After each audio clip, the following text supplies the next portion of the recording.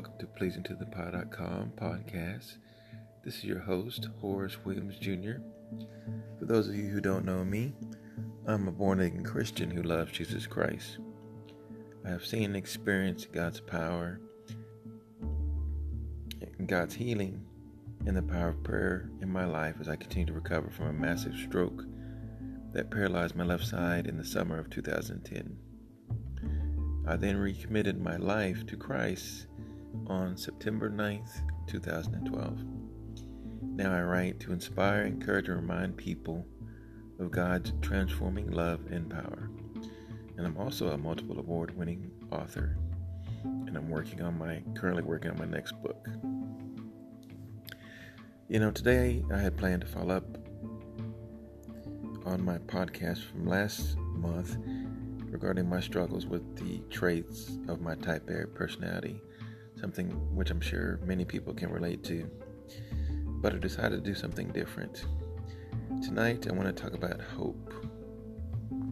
A couple years ago,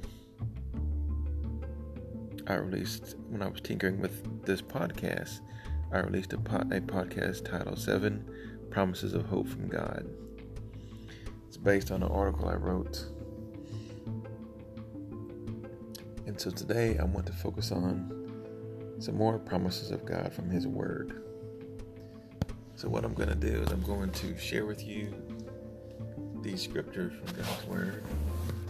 And I'm going to just share with you the first thing that pops in my head as I read them.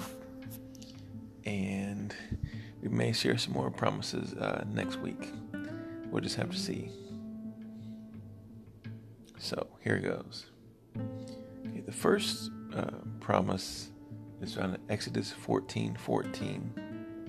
And it reads, "The Lord will fight for you. You need only be still."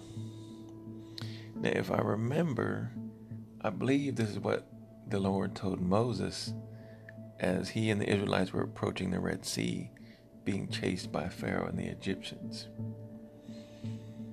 And I'm sure, I know for myself, that you have faced your Red Sea moments. And are you being still and letting the Lord fight for you? Or do we try to do things in our own strength? I know I do. I have to constantly remind myself to be still and let God go to work in my life. So, Exodus 14:14. The Lord will fight for you. You need only to be still. So let's remember that scripture verse. I think I'm going to jump down to the book of Isaiah. It's kind of surprising. There's some great promises in the book of Isaiah. And I'm going to focus right here on chapters 40 and 41. Isaiah 40:29 reads, "He gives strength to the weary and increases the power of the weak." And verse 31 says, "But those who hope in the Lord will renew their strength. They will soar on wings like eagles. They will run and not grow weary. They will walk and not be faint." Wow. That is some tremendous promises from God right there. I know there are many times where I feel weary, but I've learned to put my hope in the Lord. And when you do that, He will renew your strength. And if you don't feel your strength is being renewed, maybe we need to look and see who we're putting our hope in. Are we trying to do things in our own? Or are we really putting all of our hope in our Lord and Savior, Jesus Christ? Another passage in Isaiah, which I have found myself sharing with friends recently, is found in chapter 41, verse 10. And that verse reads, "So do not fear, for I am with you. Do not be dismayed, for I am your God. I will strengthen you and help you. I will uphold you with my righteous right hand." Now that is a promise that we can hold on to. God goes on to say in verse 13 of chapter 41, "For I am the Lord your God who takes hold of your right hand and says to you, do not fear, I will help you." That's a promise from God. I will help you. Remember that as you go throughout the day. here's another favorite. This is found in Isaiah 43, verse 2. When you pass through the waters, I will be with you. When you pass through the rivers, they will not sweep over you. When you walk through the fire, you will not be burned. The flames will not set you ablaze. Well, I don't know about you, but I've been through waters, rivers, fire, and yet God continues to show himself faithful. In fact, that's a lot of what my new book is about, The Furnace of Affliction. I look forward to sharing that with you and the world real soon. Okay, I'm going to share with you one last verse. Maybe not. We'll see. This is found in Isaiah. One last verse in Isaiah. I know there's two more I want to share. Isaiah 54:10. Though the mountains be shaken and the hills be removed, yet my unfailing love for you will not be shaken,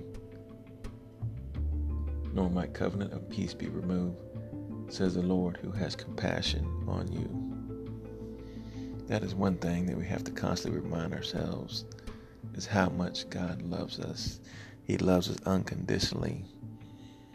It's the kind of love we can't really wrap our head around at times. I know I struggle with that, but I'm thankful that he does love me. And I believe the last verse I want to share with you from Isaiah is in Isaiah 64:4, but I can't find it right now. It's in my book. You'll have to read it. No, I'm joking. We'll find it here real quick. But I know it talks about waiting on the Lord. It's one of my favorite verses. But I don't want to misquote it, so I'm going to get it exactly right for you guys. Okay, here we go. Isaiah 64:4.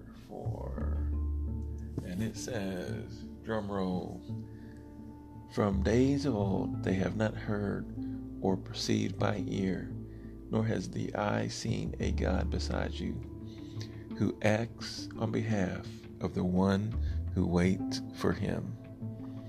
Wow. It takes courage to wait on God. It shows that you're trusting him and you believe what he says. All these promises are made for you and for me. I don't know what you're going through or what lies ahead in your path, but whatever you may be facing, I want you to always remember how important it is for us to wait on God, to seek his direction, to ask him for his wisdom to guide us. And he will act, as this promise said, he will act in behalf of the one who waits for him. So make that a conscious effort of yourself, for yourself, to wait for the Lord.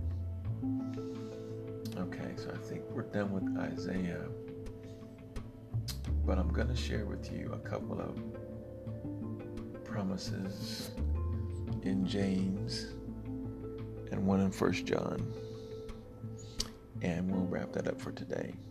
In James 1, chapter 5, it states, if any of you lacks wisdom, you should ask God, who gives generously to all without finding fault, and it will be given to you.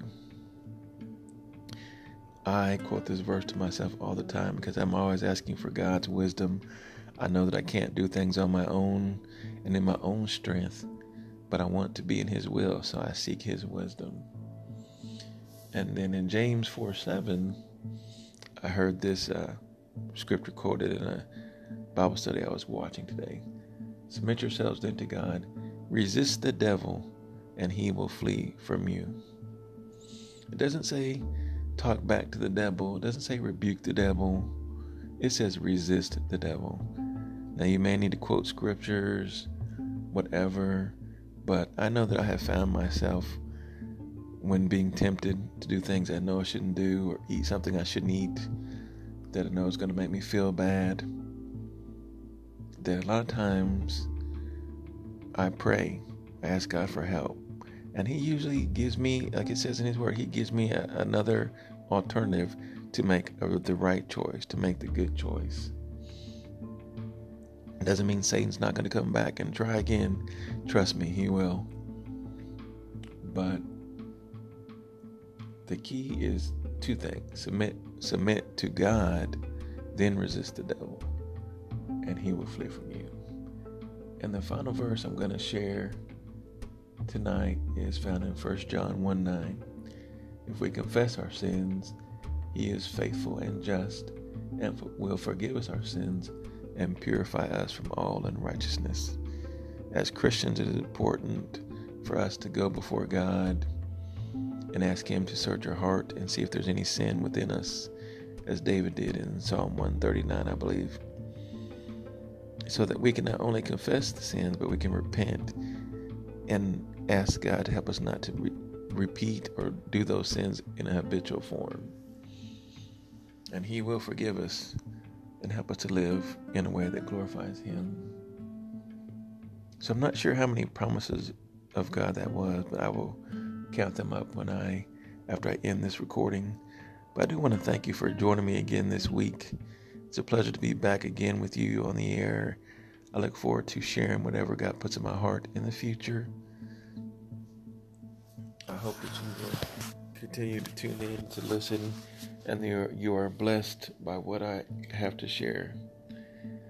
If you'd like to get a copy of my award-winning book on prayer, you can visit my website, which is pleasingtothepotter.com, or just type in my name, Horace, Horace, WilliamsJr.com.